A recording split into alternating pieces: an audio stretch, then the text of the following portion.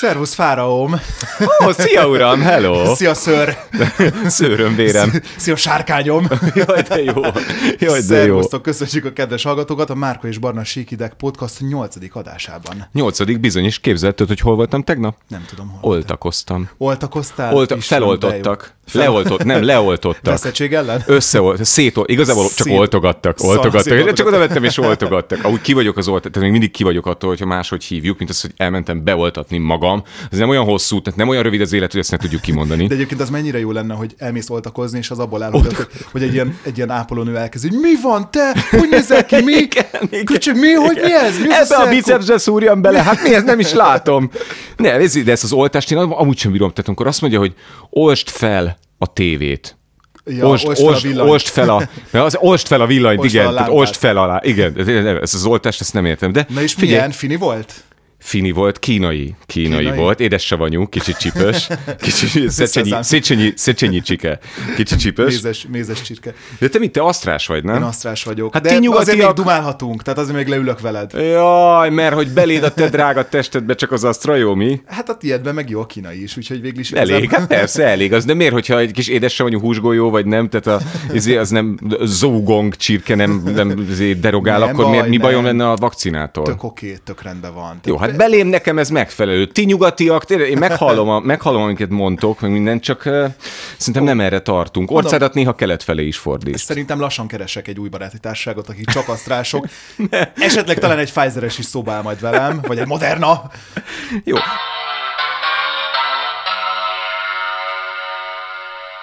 Hát levelet kaptam live, rovatunk, és képzeld el, hogy engem visszanyalt a fagyi. Ajaj. Körbeért az internet. Ugyanis akiknek beolvasom a hülyeségeit, azok megtalálnak engem.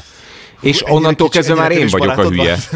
Az van, hogy igen, tehát hogy elkezdtek erodálódni a barátaim, mert apró pénzre váltom a barátságokat, és megtaláltak. Képzeld el, hogy megtalált az a srác, aki imbuszkulcsot keresett a fővám közelében, és mondta, hogy mindenképpen olvassam be, hogy megoldódott a cucc, tehát siker lett a sztori vége. Igen. De 7-es vagy 8-as kellett végül? 9-es vagy 10-es, és ezt nem kérdeztem meg, mert kicsit kellemetlenül érezte magam, hogy belőle gyártok sztorit, és megtalált az is, akit mondtam, hogy megkeresett, és ingyen próbált tanácsot kérni, és nagyon-nagyon hosszú levelek sorozatában kérte ki magának, hogy én hogy meg mit, és mondtam neki, hogy hát figyelj, ez van, hogy ezek az élmények érnek bennünket, ez egy szubjektív műfaj, ez a podcast, és ez történik velem, és utána pedig magáról a jelenségről beszéltünk, nem róla, csak hát egy személyes élményen keresztül. Hát ez van, tehát lehet, hogy nulla barátom lesz, minél népszerűbb a podcast, annál kevesebb barátom lesz. Van ilyen? Hát meg az van, hogy egyszerűen kell ellenségeket szerezni, szóval nem lehet de már annyi van.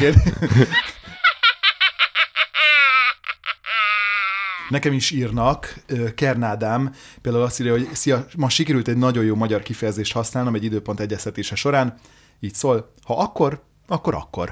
Jaj, de jó, nagyon jó, és tudod, mi nagyon jó, hogy a saját maga szófordulatát írta, igen, és nem másokon röhögünk, hanem végre tényleg magunkon röhögünk. Is ezt kéne csinálni. Ha akkor. De nagyon jó. Képzeld el, engem meg legyőztek OCD-ben. Tehát volt egy OCD szkandál. Van, aki rosszabb nálad is? Nem rosszabb, az én olvasatom szerint jobb. A következő, figyelj. Kálai Zsófi írja. Szia Márkó, van egy dolog, ami nagyon idegesít, de nem tudom, hogy mások hogy vannak vele. Amikor más konyhai fiókjában nem abban a sorrendben vannak az evőeszközök, ahogy nálam. Szerintem kanál, villa, kés kombó a nyerő. Ennek a megszegése csak nekem probléma? Kanál, villa, kés. Igen. Ja, amúgy van benne valami. Van benne valami, de akkor én válaszoltam neki, és azt mondom, tökéletesen megértem, valóban kiborító a sorrend felborítása, szerintem a helyes sorrend kés, villa, kanál. Ajaj. És akkor ezen elkezdtünk, mert én ugye azt mondom, hogy amit a leggyakrabban veszek elő, az van legközelebb hozzám, és úgy haladunk visszafele, és levezettem neki, hogy én miért veszem elő a kés leggyakrabban, mert reggeli, ebéd, vacsorához is, és a kanalat is. Ő erre azt javasolja, hogy a legjobb lenne, hogyha lenne egy ilyen izószabvány, egy ilyen, és mindenki az alapján tárolná, és akkor vakon is elboldogulnánk másra. És akkor utána azt is mondja, hogy lehet, hogy én kívülről befele haladok, de fogadjam el azt, hogy van egy olyan, hogy vasárnapi ebédes sorrend, Aha. És akkor viszont leves és második szerint kell kivenni, és van egy olyan is, hogy asztalterítés szempontjából viszont villa, kanál, kés. És itt megadtam magam. igen. Azt kell mondjam, hogy ő OCD-sebb, mint én. Ezt kész, legyőztek. Köszönöm szépen a találatot. Igen. Én azt mondom, hogy találjunk nektek egy szakembert, tehát mindkettőtöknek, és akkor majd ő eldönti, hogy melyikettök a rosszabb. Hát vagy kidolgozunk egy ilyen ISO szabványt, és akkor az egész világon mindenki úgy fogja az eszközeit elővenni, ahogy mi akarjuk. Azt is lehet. Egyébként Váradi Nikolett írt nekem még egy levelet, aki arról beszél, hogy azt hitte eddig, hogy egy egészen nyugodt ember, aztán elkezdte hallgatni a podcastünket, és rájött, hogy nem.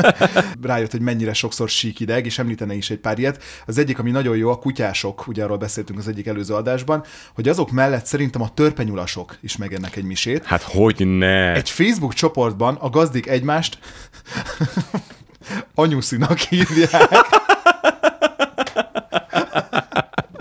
Ami a nyuszi és az anyuci ötvözete. Jaj, de miért nyúlnak ilyen undorító szavakhoz? Anyuszi. Anyuszi. Fertelmes, borzasztó. Na, hát figyelj, egy kis celebgúnyolódás belefér a podcastbe? Természetesen. Hogyne? Hát azért kérlek, vagyunk légy itt. vendégem, hogyne? Figyelj, Berki Mazsi. Biztos tudod, ki ez a Berki Mazsi, aki nem tudna, hogy ki ez a Berki Mazsi. Berki Krisztián, a kigyúrt sikasztó ügyeletes vasaltherejű büntetőfékezős tahóember.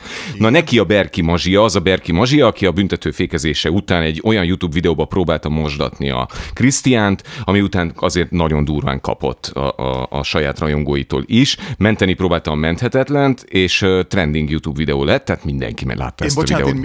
Én a sztori előtt annyit fűznék hozzá, hogy elkezdtem nézni ezt a videót, és addig jutottam, ameddig be nem jött az első reklám, és akkor rájöttem, hogy monetizálva van a videó, úgyhogy akkor elköszöntem ettől az egész. De nem csak a videó van monetizálva, hanem Mazsi egész élete, ugyanis a Maldív-szigetekről jelentkezett be. Egyébként megint egy zárójel, hogy a Maldív-szigeteken lettek állítólag koronavírusosok, és ezért nem vett részt a mi Krisztiánunkat azon a tárgyaláson, ami meg kellett volna jelennie, hogy Tehát nem, és akkor a Mazsi áll az Instagramján, egy koktéllal a kezében, türkisz part, tehát tényleg, és következő szöveg, figyelj. Igaz, már láttalak, hallottalak, és már mások számára is látható vagy, de annyira hihetetlen még mindig, hogy a pocakomban vagy. És egy ilyen glóriás kis babafej, új bekezdés. Köszönöm neked, Nagyen, hogy megkíméltél a rosszulétektől, sőt, igazából egy áldás vagy már most, hisz az ebéd utáni szundik beiktatásán kívül más változás nem is történt. Szemét eltakaró kismajom. Na jó, de a cukrommal szeretsz játszani, de szerencsére eddig sem ettem nagyon, és mióta vagy, azóta nem is kívánom, mosolygós fej. Na meg a koránkelés, nagy mosolygós fej. Még nem is tudtam, hogy a pocakomban vagy, te már jeleztél minden reggel 4-5-kor, hogy jó ébresztő, nagy jó mosolygós fej. Azt mondja, sok-sok óvó üzenetet, jó tanácsot kapok tőletek, köszönöm szépen nektek, nagy ilyen imádkozó emoji. Mindenben szakemberek véleményét kértem, és kérem ki a jövőben is legyen szó étkezésről, utazásról, sportról. Hashtagek, mom to be, #happy, és egyből utána egy paid sponsorship jön. És az, hogy ez a minden idők legvisszataszítóbb babaváró posztja. Egyébként a Maldív-szigetekről. Volt azért ennél rosszabb. Ebben minden benne van, ami hetek óta itt röhögünk. De nem 180 000 Instagram követőtől, de hogy nem tudom, volt azért gusztustalan, de nem segít, tehát hogy nem segít abban, hogy megszeressük őket, és akkor itt van egyébként Tóth Gabi. Ha nem tudom, hogy emlékszel arra, amikor ugye hát nagyon nagy divat mindig kitenni a gyerekeket, mi ettől rosszul vagyunk, erről beszéltünk, tehát Tóth Gabi is egyfolytában mindenhol mutogatta a gyerekét, és Hanna Róza. Tehát ez már egy név. Hanna Róza. Hanna Róza. Ez egybe van. Nagy H-val. Hanna Róza egybe. Vigyázz, ne gúnyolodjál, mert a végén be fog perelni. Jó, hát nyugodtan Ki fog rugatni a munkahelyedre. Nyugodtan. Innen nem tud de innen nem tudod, persze, hogy volt ez a sztori, hogy kirúgatott valakit, igen, de aztán exkluzálta magát, de hát tök mindegy. Na, nem az a lényeg, hanem az a lényeg, hogy a nagy baba kirakatba pakoló celebritások közül nagyon sok a Kaletta ügynél, hogy volt ez a Kaletta Gábor, akinek egyébként véletlen 19 000 pedofil pornóképet találtak a gépén, és akkor ezért eldöntötték, hogy majd nem teszik ki a gyerekükről a képeket, Tóth Gabi is köztük volt. De ezért, de hogy figyelj, hát jobb később, de érted, de hogy csak ez lenne a probléma? Tehát nem a cyberbullying, nem a későbbi bullying, nem a gyerek személyiségi joga, nem az, hogy nem egyezett bele, hanem hát ez hogy majd maszturbálnak idegenek rá. Hát igen, most ez volt az ébresztő. Hát most, ha ez legalább emiatt nem rakja ki valaki, akkor jó, az is jobb, hogyha kirakná. Ez igaz, elhatárolódott a Gabi addig is saját magától, és azt mondta, soha többet. Hát ez egészen a mai napig tartott ki. Ez a soha többet, mert ugyanis most kirakott egy képet a babáról, Nőklapja címlapon látjuk, következő a leírás hozzá az Instagram Instagramján. 2020 nyarán családilag meghoztuk azt a döntést, miszerint kislányunkról, Hanna Rózáról, így egybe, nem osztunk meg fotót a nyilvános social felületeinken. Az elmúlt év nehézségei, próbatételei közepette az egyetlen boldogságunk a kislányunk, legnagyobb kincsünk, erőnk, hogy együtt boldog családban élünk. Ezt úgy írja, mintha ezzel legitimizálná. Várjál. Sok beszélgetés, hosszas mérlegelés, rajongóink kislányunk felé áramoltatott mérhetetlen szeretete és hónapok óta tartó rengeteg kérlelő üzenete után úgy döntöttünk, hogy kijelentésünkkel ellentétben most az egyszer egy különleges napon, anyák napján kivételt teszünk, megmutatjuk őt egy közös fotón. Tehát sokan kértétek, feladom az elveimet. Így van. Meg hát ugye annyi örömet hozott nekünk. Annyi szeretet áramlik Hanna Róza felé. Tehát félsz, a magyarok 90%-a nem lenne meg Hanna Róza létezése nélkül, nem? De arról beszéljünk már egyébként, hogy miért egy ilyen Dragomán György szintű egymondatos, féloldalas íromány született. Nagyon jól ír. Nektek. Minden nektek nagybetű persze. De egyébként azt hozzá kell tenni, Gabi ne szórakozzál, nincs az a társadalmi nyomás, ami az én családi döntésemet felül tudja bírálni egyrészt, másrészt pedig, hogy ez egy olyan döntés, amivel elvileg azt mondom, hogy a kislányom védelmében, hogy féltem őt, és nem akarom, hogy mások rá maszturbáljanak. Ráadásul ez nem társadalmi nyomás, hanem rajongói nyomás. Igen. De egyébként legalább nem kért érte pénzt. Azt mondja, igen, hogy nem kért érte pénzt, igen. De lehet, hogy arra gondol, hogy a Kaleta úgyse forgatja a nőklapját, nem? Tehát arra gondol, hogy ezek a pedók ugye nem a nőklapjáról fognak majd üzélni. Borzalmas. Elképesztő. És akkor azt mondja, hogy csak és kizárólag anyák napján, csak és kizárólag a nőklapján, ugye, ott jelenik meg, de azért kiposztolom az Instagramomra, amit 500 000 követnek. Tehát azért kidobom egy másik felületre 500 000 ember közé, ki tudja, hogy hány pedó követ egyébként. És gondolom arra se kapott pénzt, hogy reklámozza a nőklapját. Tehát, hogyha a fotózásért nem is, vagy azért, hogy kirakta. Nem tudom, nem is érdekel egyébként, de az, hogy önálló entitást csinálni egy olyan létezőnek, akinek még nincsenek is saját ilyen irányú gondolatai. Hát miért képzeljük azt, hogy Hanna Rózának szüksége van a közönségre, és viszont a közönségnek Hanna Rózára? Nem neki van, Tóth Gabinak van szükség a közönség, de egyébként az a kérdésem, hogy van-e különbség a között, hogy egyszer rakott ki, vagy hogyha 15 milliószor kirakott. Tehát, hogyha már egyszer abuzáltad a gyereknek a személyiségi jogait, akkor nem teljesen mindegy, hogy utána többször nem fogod kirakni? Hát figyelj, nem tudom, ugye neki az volt régebben a mondása, hogy visszamenőleg is kitörli majd az összes képet, és egyébként ki is törölte, erre most itt van ez új, én nem tudok ezen kiigazodni, én teljesen más vezérelvet követek, én nem haknizom a gyerekem arcképével, ezt ennyi. Csak úgy lehet tesztelni, hogyha minden kedves hallgató elmegy a Márkóhoz, és ír neki egy levelet, hogy Léci, mutasd meg a gyerekedet, Léci, posztolja a gyerekedet, és akkor már megnézzük, hogy milyen elveid vannak. Megírom egy rajongói nyomásra. Visszatérve a könnyedebb témákhoz, de maradva az internetnél. Internetek! Szembe jött velem egy zseniális lakáshirdetés, és erről már beszéltünk egy múltkori adásban, hogy beszéljünk a hirdetések nyelvezetéről, persze. Szövegezéséről. Persze, de várjál, hol jött szembe? Mert hogyha az ingatlan.com-on, akkor az oké, de hogyha csak úgy a Facebookba beleüvöltve, már az is megér egy misét. Egy ingatlanos oldalon, ja, jó. De Facebookon megosztva. Mindegy. A lényeg az, hogy így szól. Szívecske emoji, keresem az igazit, és tudom, hogy te is erre vágysz. Leszel az új tökéletes tulajom? Szívecske emoji. Lerövidítettem, de egy pár sort még szeretnék. Én ezeket kínálom neked. Mindenem megszépült, megújult, azonnal költözhetsz. Hangulatos fürdőszobámban, a hideg estéken kényelmes kádban vehetsz meleg fürdőt. Ha ötleteid vannak, hogyan könnyen alakíthatsz rajtam plusz hálószobát, galériát, csupán a fantáziát szab határt, és még a lakásfelújítási támogatás is használható erre. Alakíthatsz rajtam. Te is úgy gondolod, hogy én lehetek neked az igazi? Akkor nézd meg az itt elérhető bemutatkozó blablabla. De aminek igazán örülnék, ha eljönnél és személyesen is találkoznánk, mert van szerelem első látásra. És akkor ezek után tulajdonostól eladója 51 négyzetméteres teljes körülön felújított harmadik emeleti útrafronta. Szóval, hogy de jó. Nem.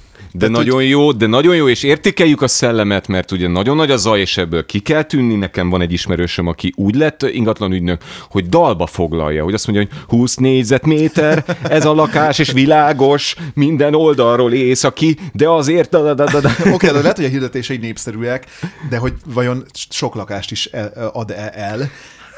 Nem tudom, de azért ez tényleg nagyon erős, ez az 1/1. Meg hogy honnan tudja a lakás, hogy amúgy van lakásfelújítási támogatás, meg fészekrakó program, meg ilyenek. Meg hogy van szerelem első látásra. Nem tudom, hogy mennyire működik ez, mert ezt 3 hete láttam először ezt a hirdetést, és ma felmentem megint megnézni, hogy áll hozzám, és még fenn volt.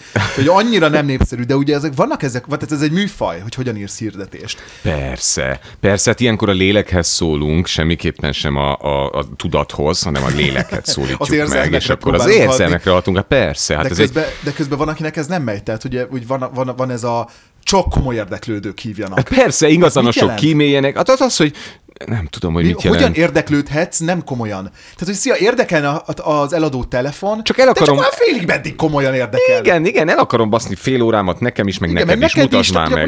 Léci, beszélgessünk már róla. A használati karcok, használatból eredő karcok, persze. 3 lába van, de egyébként teljesen új, tehát persze, hát átlagos korának megfelelő állapotban. És akkor vannak ugye az autósok, pöcröf, indul, elvisz a bolbébe, stb. Garantáltan balesetmentes. Garázsban tartott, eső nem érte. Csak a munkahelyemre jártam, az asszony második kocsia. Hölgy tulajdonostól. Igen. És akkor azt mondja, hogy vadonatúj nyári gumiszett. Mint hogyha ez az amúgy néhány 10 000 forintos tétel lenne az, aminek vadonatúj nyári papucsok. De a másik, és az autóhoz kapcsolódó utolsó, egy barátom küldte át, hogy ilyen fotó alá, vannak ezek az automániás emberek, és akkor kiraknak fotót az saját autójukról, és kép aláírás. Pózolt a kis szaros. Ez megvan?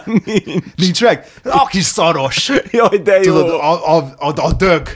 Jaj, a döggel lementünk Nyíregyre. 3 hét után kicsutakoltam Marcikát a dinóhapciból. Imádom. Jézusom, úristen. Jaj, na és akkor itt én befejeztem. Na hát megvolt a várva várt nyitás. Igen. Mentek is az emberek. Voltál teraszozni? Persze. Teraszozás. Voltam teraszozni, és Patricia hallgatónk küldte a Divinónak az itallapját, ahol így vannak felsorolva a borok. Figyelj.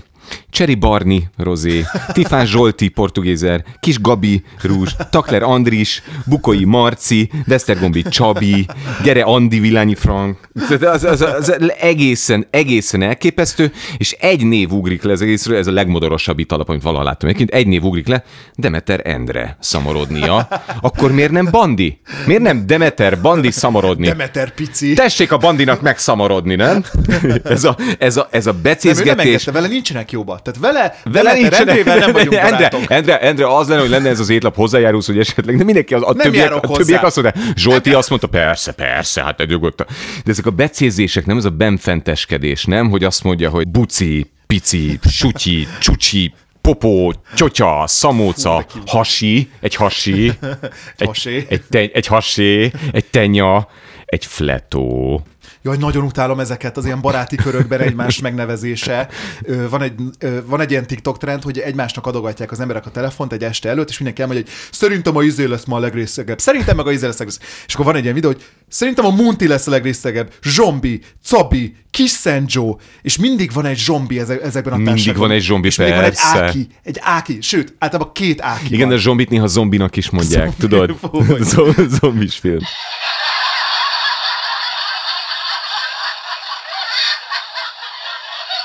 Egyébként a nyitással kapcsolatban én is voltam teraszozni, és eszembe jutott, az a baj, hogy ez visszatért egy probléma, ami nagyon régóta idegesít, helyek, ahol a dupla presszó 2 presszó árába kerül. Ez megvan?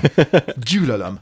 Hát de miért az 2 presszó, nem? Hát miért a dupla viszki, a jég dupla viszkivel is 2 de az viszki. egy más egység. Egy dupla presszót eladni, az nem olyan, mint hogyha 2 presszót eladnál. De az olyan, mint egy retúrjegy, nem? Hát oda-vissza. Nem olyan. Teljesen mindegy. A lényeg az, hogy ne kerüljön, és amikor azt is imádom, amikor a... De hát miért akkor ketten kérhetnénk egy dupla presszót, és akkor olcsóbb lenne. Széttöntöm, persze, hát és akkor olcsóbb lenne. Tehát ilyet kicsinál. Azt is imádom, amikor a presszónál drágább a hosszú kávé, ami annyiban különbözik, hogy van rajta forró víz. És akkor ez miért? Tehát, hogy akkor majd én engedek rá forró vizet. Fú. Meg vannak azok az emberek, akik, hogyha beszélgetsz velük, akkor így elkezdenek vizslatni, mélyen a szemedbe néznek, és miközben beszélsz, közben egyszer csak közbeszól, hogy mi a horoszkópod? Fú, de gyűlölöm. És persze, és úgy néz rád, mint aki tényleg a vesétbe lát, mint aki pontosan tudja. És akkor elmondod, és akkor tudtam, ez annyira te vagy, ez annyira te vagy. És az aszcendensed, és fogalmam nincs, hogy ugye? És akkor szokott lenni, és te ugye a halakkal akkor annyira nem, ugye? Nem, te az oroszlánokkal, te nem. Vízöntő, mit tudom én? Van oroszlán, nem, vagy valami. Persze, hogy ne lenne oroszlán.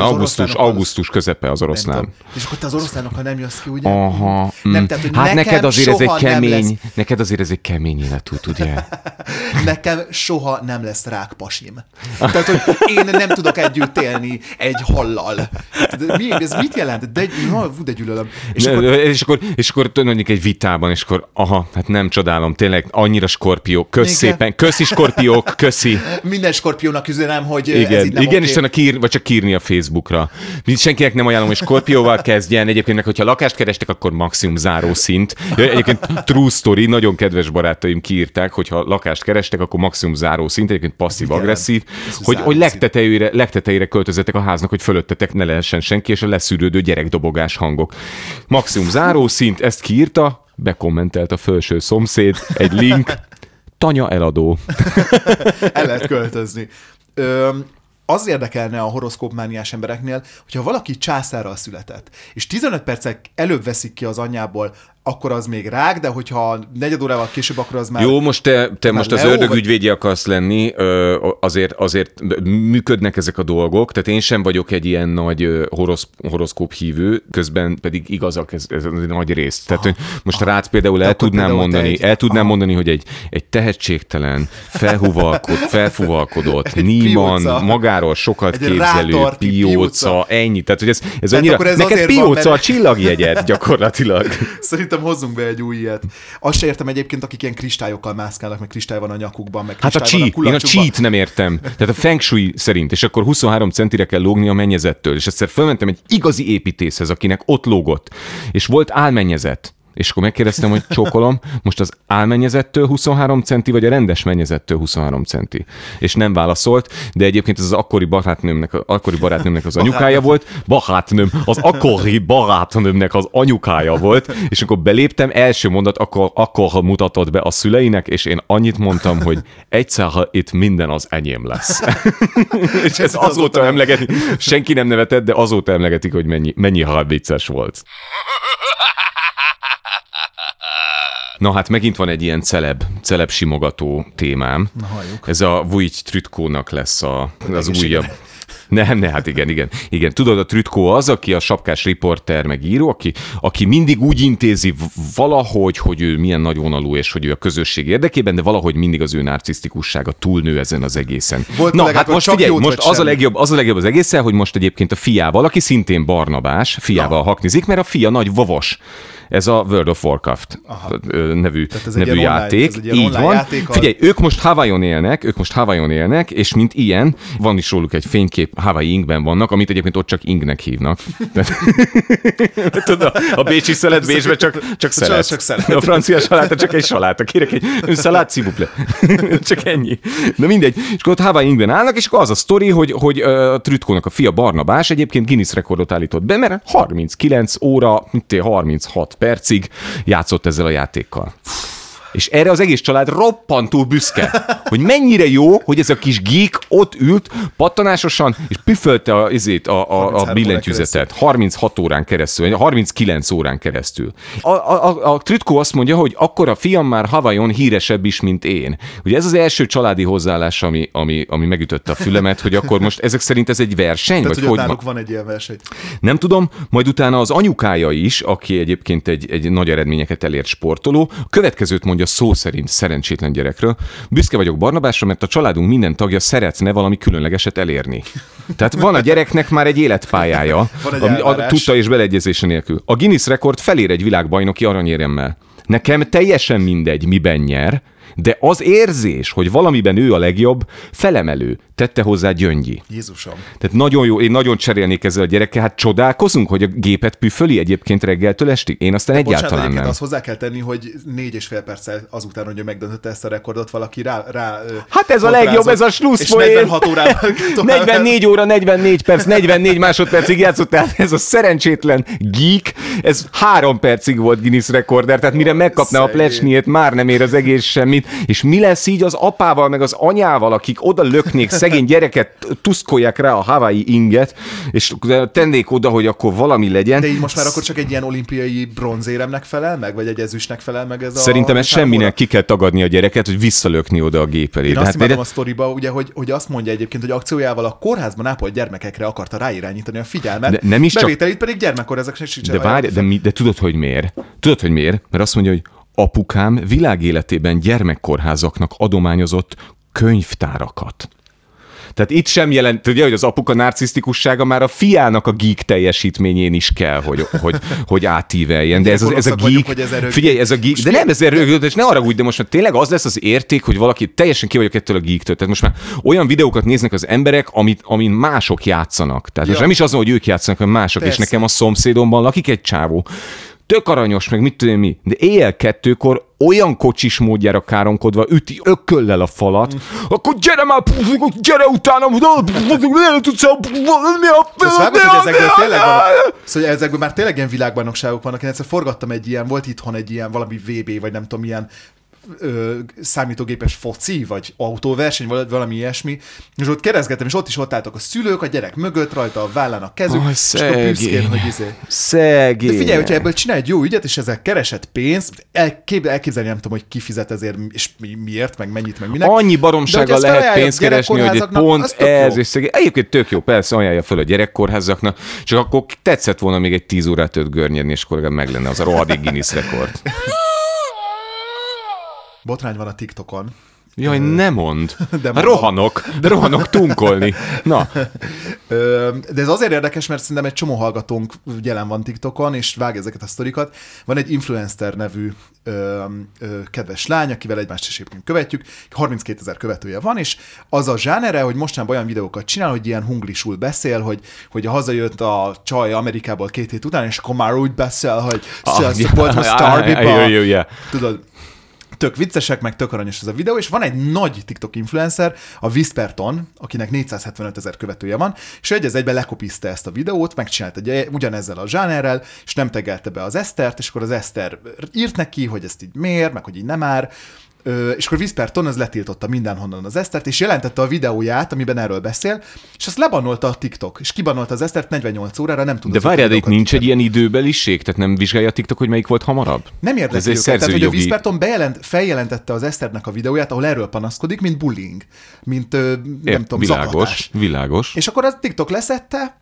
nyilván azért, mert egy közel 500 000 követős oldal jelentette be ezt a videót, és az Esztert tiltották le ezek után. És akkor most az egész magyar TikTok közösség egy része kiállt az Eszter mellett, mert tényleg, érted, ez mekkora szarfejség, hogy ellopod a másik ötletét. Abszolút. Hát ugye a zenében ezért komolyan perre lehet menni.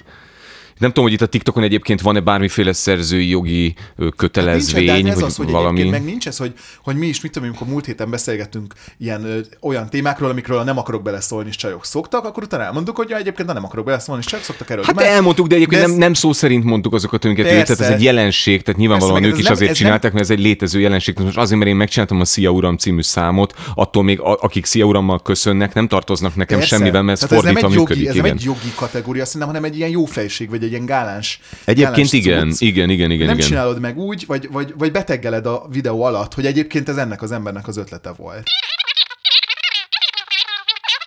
Ja, itt van egy olyan szintén közösségi oldalas, amikor most olyanokat fogok szidni, akik viszont jónak akarnak mutatkozni, és ez a képmutatás engem az, ami nagyon fölidegesít. Várjuk a leveleket jövő héten. Várjuk a leveleket, igen. Most volt a Földnapja, szembe jött számtalan olyan poszt, ami engem végtelenül idegesít. Van először is egy polipos gyűrű, ami az óceán tisztítását hivatott segíteni. Ezek a nettó műanyag cuccok. Persze, van egy ilyen polipos, vagy lehet az is, hogy fém, akkor van egy Save the Ocean műanyag karkötő, Az óceán műanyagtól való megtisztításáért. Tehát egy újabb műanyag szemét azért, hogy kevesebb műanyag szemét legyen. Tehát amit kihalásznak az óceánból? Hát leszarom, hogy miből csinálják, meg hogy miért csinálják, de hát az is visszajut, tehát teljesen mindegy. Akkor van egy támogasd a teknősöket póló. És akkor fölveszem ezt a pólót, és akkor a 10-valahány ezer kilométerrel arrébb érő teknősnek jó lesz, mert ugye de várjál, azért jó póló, mert pont belefér egy teknős, tehát miután ezt kidobták, akkor utána pont beleszorul majd, és a Save the Ocean, Save the Turtles pólóban meg tud fulladni maga a teknős. Egyébként pedig ez egy fast fashion termék, és azt tudjuk, hogy a fast fashion az egyik legkörnyezetszennyezőbb valami. Akkor építsd újra a korallokat. Brazil őserdő megmentése, földtüdeje, számtalan ember adakozik. Ingyen szállítás, ami a legnagyobb bullshit. Bambuszfogkefe Baliról, ez még nagyon jó, fenntartható, nem műanyag, bambusz. Igaz, hogy ezért az egy fogkefér idejött egy repülő. Persze, meg mondjuk így belerakják 30 műanyag csomagolásba, igen. És amire eljut hozzá addigra, és egyébként otthon van 3 tökéletesen jó fogkeféd műanyagból, amiket ezért ki fogsz dobni. Vagy nekem nagyon fontos a föld, mi vegánok vagyunk, csak avokádót eszünk. Olyan avokádót, ami egyébként több hektoliter vizet zabál, és 16 000 kilométert utazott, hogy ide jöjjön, és egyébként... Csiát, ami igen, nem terem Európában. igen, szóval ennél képmutatóbb dolog szerintem nincsen, és egyébként azt is tudni kell hozzá, hogy iszonyatos karbonlábnyom, tehát nem tudom, hogy tudtad, de 10 perc youtubozás 1 gram széndioxidot termel a te részedről, és hányan youtuboztok? Egyébként ez a podcast hallgatás is, tehát amit most mi csinálunk, hogy gyártjuk a podcastet, föltöltjük, ti pedig meghallgatjátok. Na ez is rossz, ne hallgassátok! Persze, meg hát az adat tárolása, tehát az emész fel, hogy ezeknek a szervereknek az üzemeltetése az egyik legnagyobb. Elképesztő, ezt nem is gondolnánk, de az internet fenntartása az vetekszik az egész globális légiközlekedés karbonlábnyomával. A Google keresések 30 000 kilogramm széndioxidot termelnek percenként. Azt mondjuk muszáj hozzátenni, hogy a Google törekszik a karbonsemlegességre és csomó megújuló energiaforrásból csinál valamit, de ennél még egy nagyobb morális kérdésem van.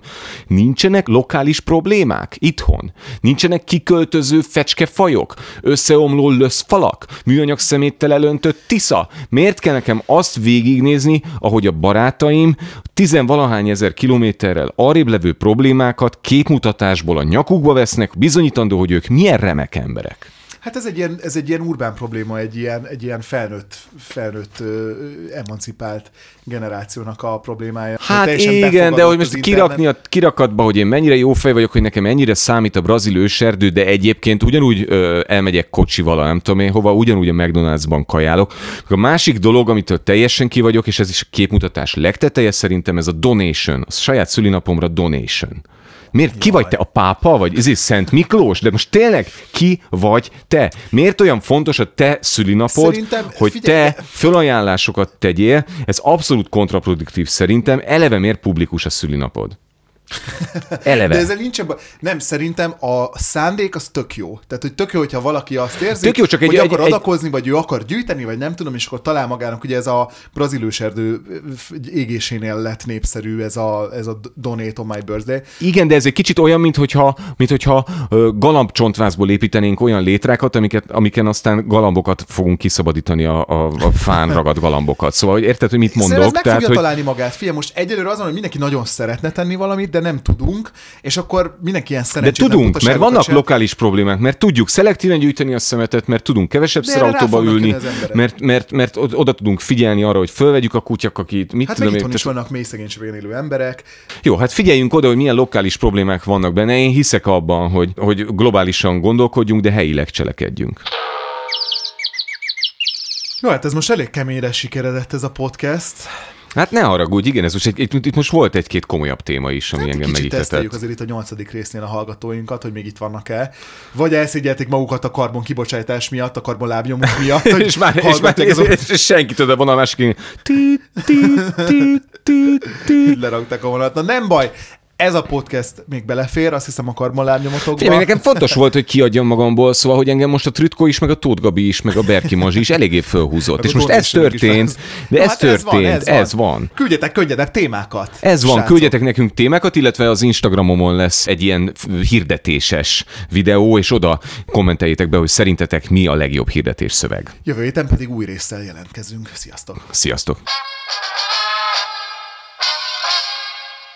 A műsor a Béton partnere.